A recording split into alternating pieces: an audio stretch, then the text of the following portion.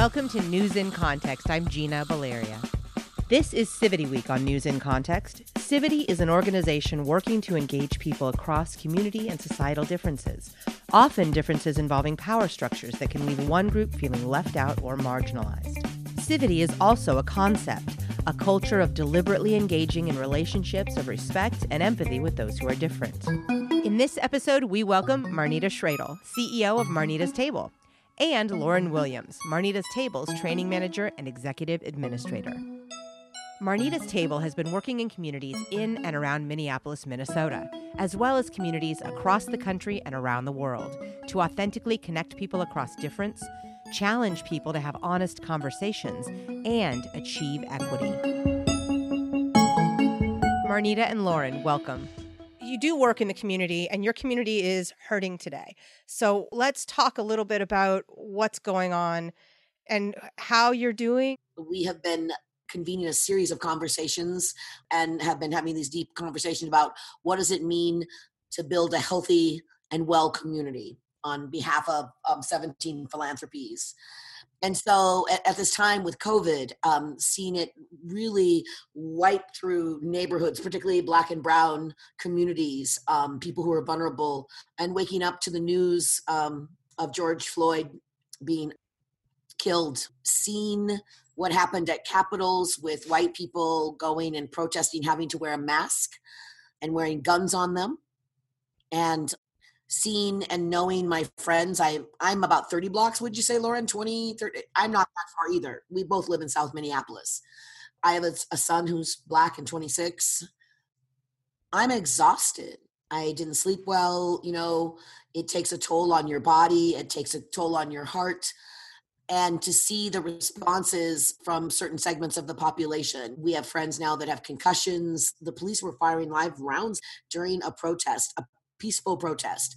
My understanding is, a person threw a rock or something, but it was not, I don't know. I think a teenager throwing a rock and people walking around with semi-automatic weapons, which looks more threatening, so it becomes exhausting. I felt like my local police had the obligation to come out and stand with us and say, this will not stand. This is not okay. That they had an opportunity. And so it's hurtful. And Lauren, how are you doing? It's interesting to be in a position, and often those who do hold space for community, they are also from those communities themselves. And so it's that duality of your identity having to and wanting to and having the responsibility to make space and make sure that you're still holding a comfortable place for people to come and express however they're feeling, but then also having your own emotions that you have to manage. I was not anticipating how emotional I would get when this actually happened to my own neighborhood, right? And I see it around the country all the time. And then when it happens to you, it feels a little bit different. One of the things I saw on my way driving home was peaceful protesters. I saw families and children, and it was so diverse and so beautiful. And I don't know if everybody gets a chance to see that on our television, which makes me sad. In this community, it's been a diverse mixed community for generations, because I think it was 38th Street, then 42nd Street, then 46th Street. Those were the dividing lines where people could live if you were Black or white. And so historically, it has been a very mixed community. So I feel like it hurts even deeper because we've been working on being together for so long, for so many generations. And Marnita's Table has been doing a lot of that work to help people in the community find a voice and connect and talk a little bit about how they want to engage with the community. So I'm wondering if you can talk a little bit about the work you've been doing and what that means to you in light of what happened, how you want to move forward. It's important to understand even where the roots of Marnita's Table comes from. I am 58 years old now, and I was in 3 homes before I was 3 years old. When I was born in 1962, my body was evidence of a felony in 17 states based on the anti-miscegenation laws of my country. And I like to point this out because at a time when we're talking about something like crime or police presence in a community. So many people do not know the history of our country. They actually don't know that things like vagrancy laws were created simply to stop Black people to see if they had a dollar, and they were never meted out against white people. Lauren was just talking about the 38th Street Bridge, where they separated the white neighborhood from the Black neighborhood. We actually have a series of events called Building Bridges and Breaking Bread. And we actually go to places in our country that were where the federal highway system was put in intentionally to segregate white and Black neighborhoods. So we do very symbolic events, hundreds of people. Everything we do is an equity model. So we are not a charity model, and we are not a model about like, oh, we're going to have a fluffy dinner party. Our model is all about making sure that people who have been marginalized and left outside decision-making and resource sharing are automatically included and valued at the policy-making and resource sharing table. So we don't do a bunch of things with a bunch of volunteer help. I was white on my birth certificate, and at 7 months, clearly I'm not white. At 7 months, my melanin came in. My biological mother and grandmother, who were white, decided in 1962 that it was not a great thing to have a Black child and didn't want anybody to know, so they put me into the foster care system. And I ended up with an Irish, German, conservative, Catholic family in the Pacific Northwest, growing up in a town that was, I was the only Black person in the town, and its claim to fame was it had the largest population of Ku Klux Klan west of the Mississippi. And that's where I grew up. In third grade, I lost all my hair. I left home at age 16 with $5. By then, I'd already attempted suicide 4 times. And I said that if anybody came to my door and wanted a seat at my table, I would not turn them away. I didn't want anybody to feel unwelcome. And I always had kind of a private love of neuroscience, of how things worked, how people's brains worked, how they made them fearful or not fearful. And many years ago, I went on to be a senior executive in corporate communications and media relations. I was sitting at Target Corp with a group of senior brand leaders, and they were talking about, have you ever been to a Target store, by the way? Oh, yeah. Did you spend more than you planned to spend, Gina? Of course. I went in for one thing. Okay, so they know that, by the way. They know on average you are there for one thing: a bag of kitty litter, tampons, whatever. I mean, like you're there to get like your thing, right? Right. And you're there and you get the thing. They said on average a person went in to spend $9, and how they moved them through the space. And the sight sounds, the experience, the engineered experience, on average a person spent. Want to make a guess what they spent? For me, it's like $50 to $75. I'd say 50. Well, they actually said it was 90. No. So it was 10 times. So if you went in to spend $15, they spent 150. If you went in to spend $9, you spent 90. Wow. That isn't true for everybody, but think about that, right? At the time, I was a senior leader and I worked in corporate America, and I was always the only woman in the room and the only Black person in the room. And so white men would turn to me and say egregiously racist things like, well, Marnita, we'd hire more Black people if they were all like you. And the sad thing is I'm 58 and Lauren is 26.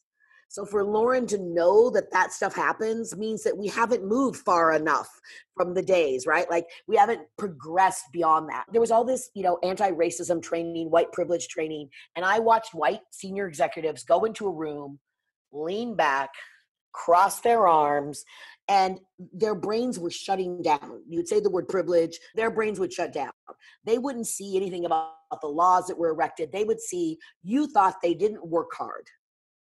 And even using the term white privilege wasn't very effective because, in fact, we weren't arguing to take away their privileges. We wanted the same privileges, right? So it shouldn't be privilege. It should be normalcy, like white normalcy. Like, right. That's what I want. I'm not looking for privilege. I'm looking for what a white person can take for granted. Right. Having this little toolkit around experience engineering, I wondered, was it possible? Could you take a room of people who may not know each other and compose a room in such a way, if Target can extract wealth from you, when most of us would say we're good stewards of our financial resources, and most of us don't like the idea that we are racist, I wonder if it might be easier to extract the preconceived notion of the other from your mind. Yeah. Right? That was a kind of a new way of looking at it. You also say radical hospitality. You use the word intentional, making the invisible visible. These really powerful and very targeted and specific phraseology to help define what you do. And talk to me a little bit about why it was so important to get the language so precise and how that's helped drive the work. Yeah, well, Marnita comes from a communications background, so I think that helped a lot. But what we do is so very specific, and without the language, it's very difficult to paint a picture of what it is we're actually doing in a community, intentional. So everything that we do starts with research and reflection first. Every time we work with a community, we have a couple of conversations just about the landscape. What are we walking into? What's the history of this community? Who are the people? Who are the people that are often not seen, not heard? How can we work together equitably, not only with you as our partner, but in this community? What is it that you all need to be successful? What are your goals? And then sometimes, depending on the community, we'll actually bring in community members themselves to say, these are the things that we want to see come out of this project. We are very front heavy in terms of the research that we do to better understand the needs of a community before we convene them. And I don't know if that's very common. And so we always want to make sure that people, not only through our action, but through our words, understand that we're trying to be as equitable as possible and really see them and their communities for who they are and add the value that we can. Can you talk a little bit about specifically what you do when you go in and walk me through the process? Well, Izzy has 5 foundational roots and 21 touch points, been tested on about 70,000 people. Marnita started this in her home and it's expanded. We now have about a team of 10 and we do this thing and we teach people how to do it in their communities.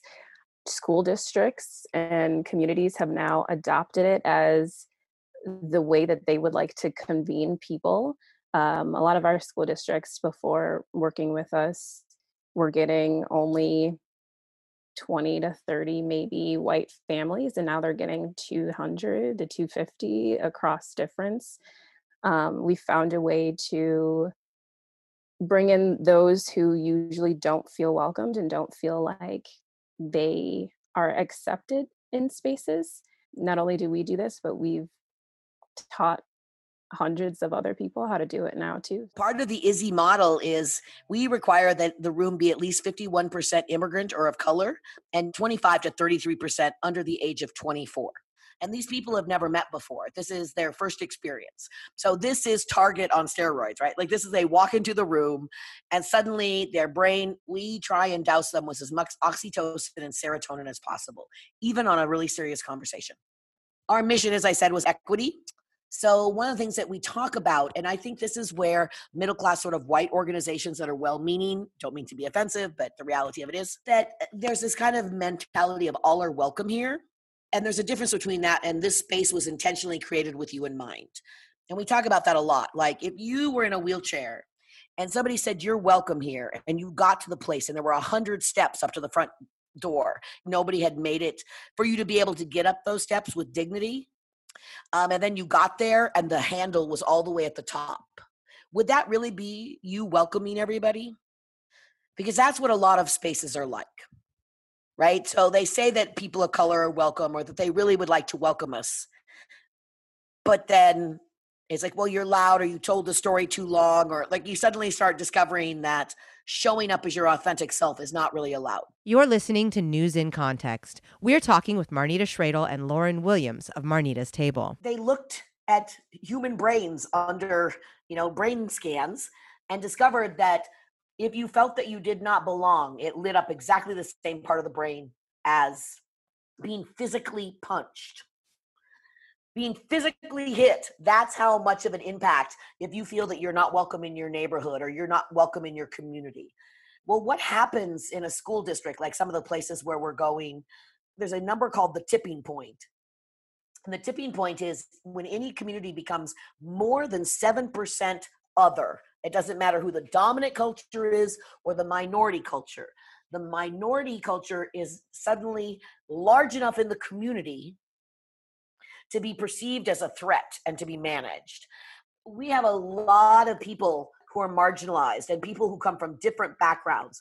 We are in rural Minnesota, and we have people who are indigenous, incoming immigrants working at the meat packing plant. We have an aging population. So this neuroscience, like how do you make this technology work? How do you bathe brains? What does it look like to do it? Want to make a guess at who's the best experience engineer in the country?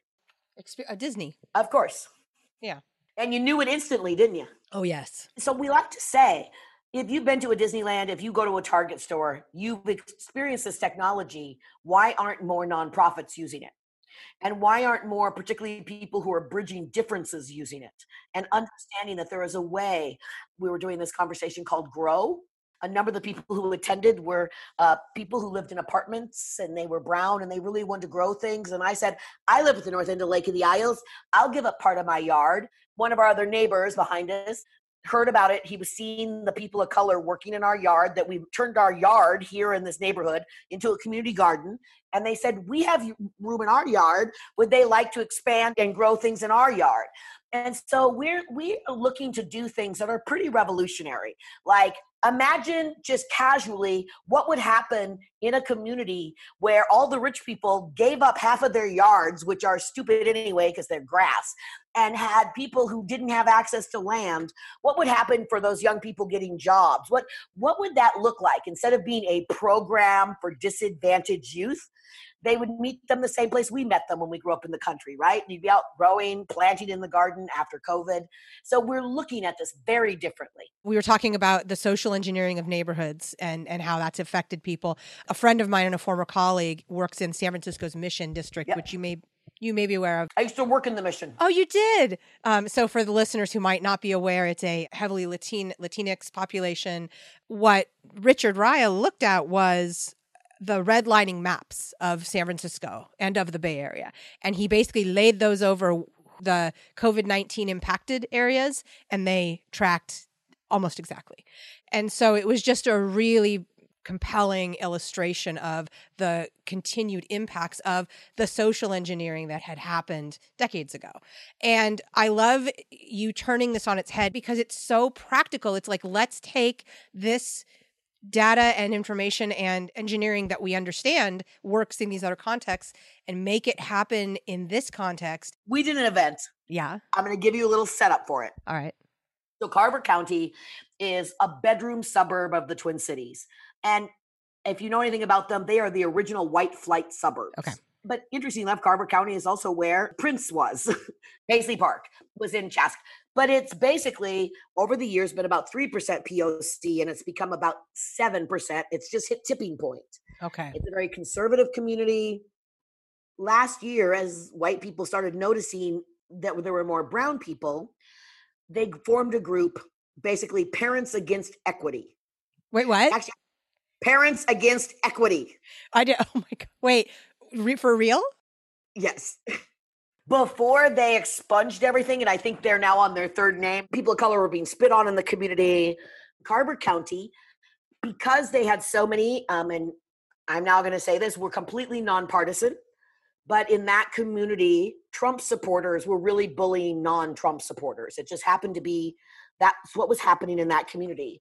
And we wanted to have an opening conversation where we said people weren't flying colors, right? So we didn't want all the white people to show up with Make America Great Again hats, even though it's their right to do that, because it wouldn't necessarily signal. They were wearing them because they were opposed to equity. And the POC were not reading that as, oh, that's just a freedom of choice. It was actually being read as, you'd like to exterminate me. That's not very healthy. Hard to have a conversation when you start there. Hard to have and we had to have a conversation about white supremacists. Like, if you don't believe in equality and inclusion, you probably don't want to be at our table. Now, we're not going to force you to believe anything up front, but if you actively wish Black and brown people harm, this may not be your room.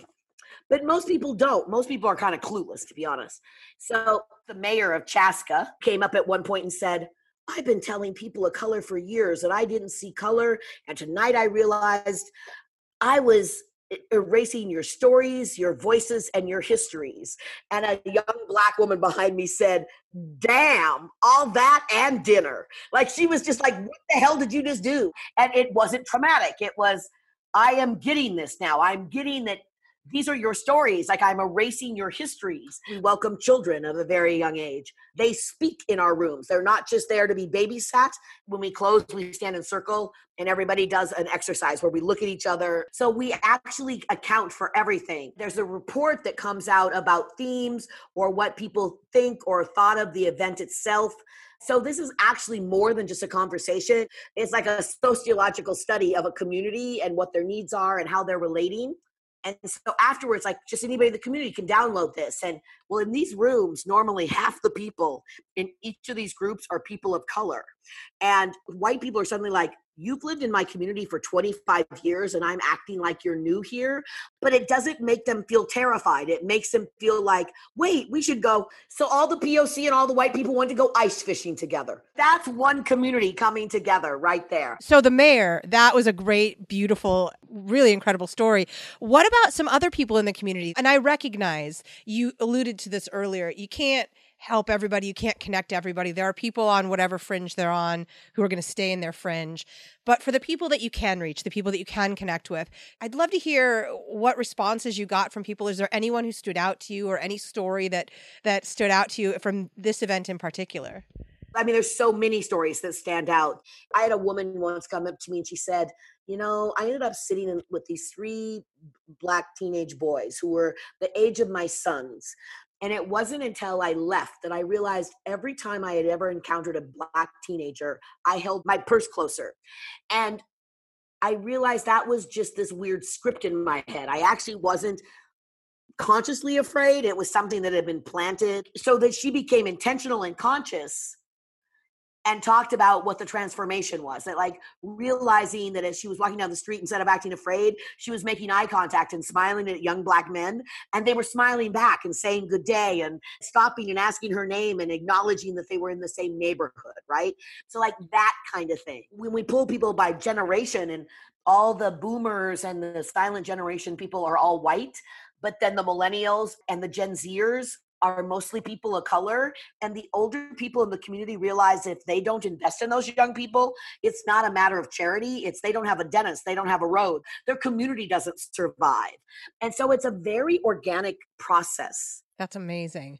Lauren, are there any stories that stand out to you? When we were training and Izzy, we talked about the importance of the local immigrant-owned caterers having licenses and how that was just one small thing that they didn't even realize they could work with them to do, to get them licenses, get them insurance, that now they all of a sudden could work with all of the event spaces in the community. And so it's really just bringing people together to say, these are the barriers, like, how do we collaborate together?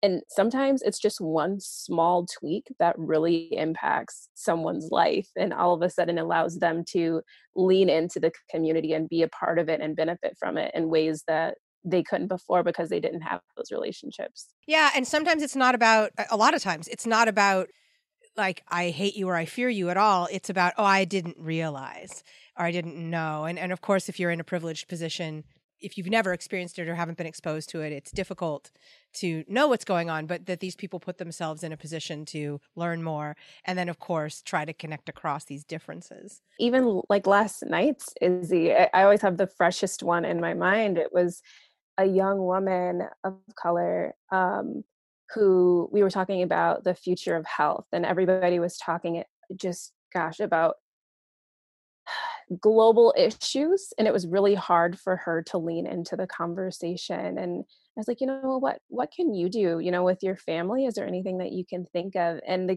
the teenagers all of a sudden started saying all of these practical things that none of the adults had talked about. So they started talking about the importance of clothing, the importance of having, you know, a bed, the importance of making sure that you're taking your medicine and that your parents are taking their medicine, right? Like all these super applicable things that nobody had touched on because we're thinking so far into like changing the world. And the youth just brought us back to reality a little bit, right? Like what are those everyday things that we can do? And I think those are usually my favorite moments in the Izzy, where the teenagers and the young people just really bring us home, right? Like they just somehow, some way they've been listening this entire time and they know exactly what to say to put the cherry on top. I love it. Well, do you remember Ariana in Seattle? Yeah. We had a little girl. She was 8 years old, young Black girl. She was sitting at the table by herself and she looked kind of sad. And I went over and said, "What's going on?" She said, "Well, my mom wants a taco, but I want to go." Our food is always appropriate for vegan to carnivore, and we do a feast. That's one of the touch points. Honoring food that honors people. So the little girl says, "But I want to go to the Neo Soul Food line, but my mom is over getting tacos." And I said, "Well, you could come with me to the Neo Soul Food line." And she looks at me and I have the mic in my hand and stuff. And she's like, "Well, my mom might be worried that you'll kidnap me." And I said, "Well, you can go ask your mom. I'm the facilitator, so it's going to be hard for me to run away with you because I'm going to be on the mic a lot tonight." So she goes and her mom says, "Okay." And she comes and we get food and she comes back. Well, by the middle of the event, this girl, when we do things, we call it sharing power and surrendering the mic. We leave a lot of time for people to really have a conversation in small circle, like an hour. We have time for people to breathe in and out, really think about each other. And we said, choose somebody who's not normally handed the mic at your table to share out. And this little girl is chosen by her table. And she gets up and she says, technology is a threat to our health and well-being. I said, "Well, can you expand on that?" She said, "Well, sometimes we're so busy looking at our digital devices, we're not paying attention to each other." And she riffed on it for a few things. And then afterwards, white men came up and said, "I wanted to hire that 8-year-old girl. She was so smart." And suddenly it flipped what I thought of what excellence and leadership, but it didn't do it in a way that made them ashamed. It was in a way as though they'd had a blinder on and they took it off.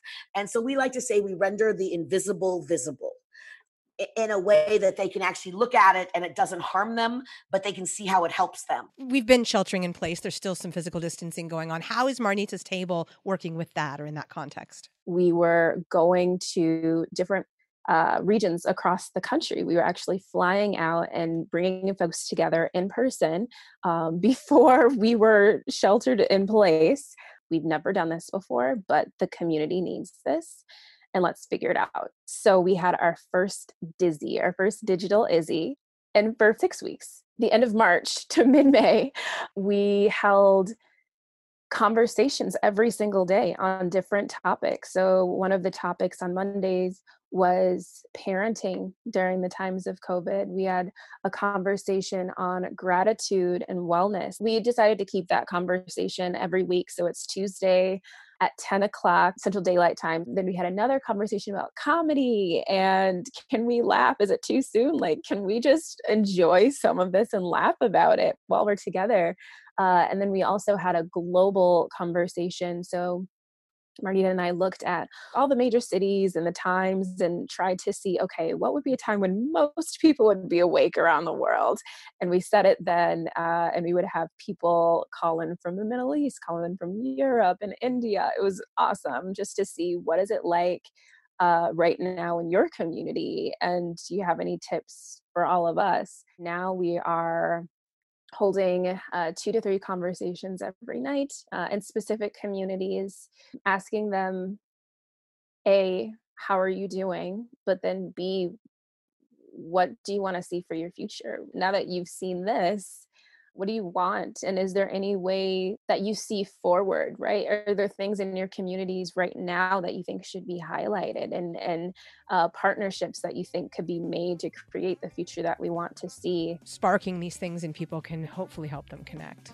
Yeah. One other thing that we often say, people talk about cross-cultural competency, but instead we say, well, you can't be competent in someone else's culture. Who's measuring that, right? There is no test.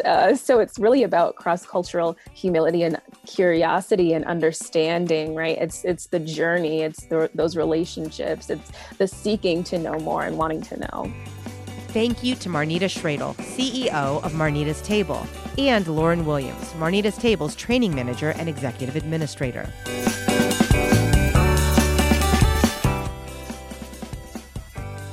Music in this episode includes Spring Fling by Track Tribe and The Heist by Silent Partner.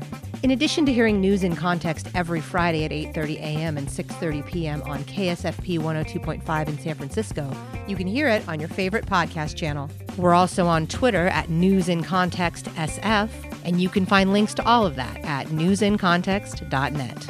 I'm Gina Baleria. Thank you for listening.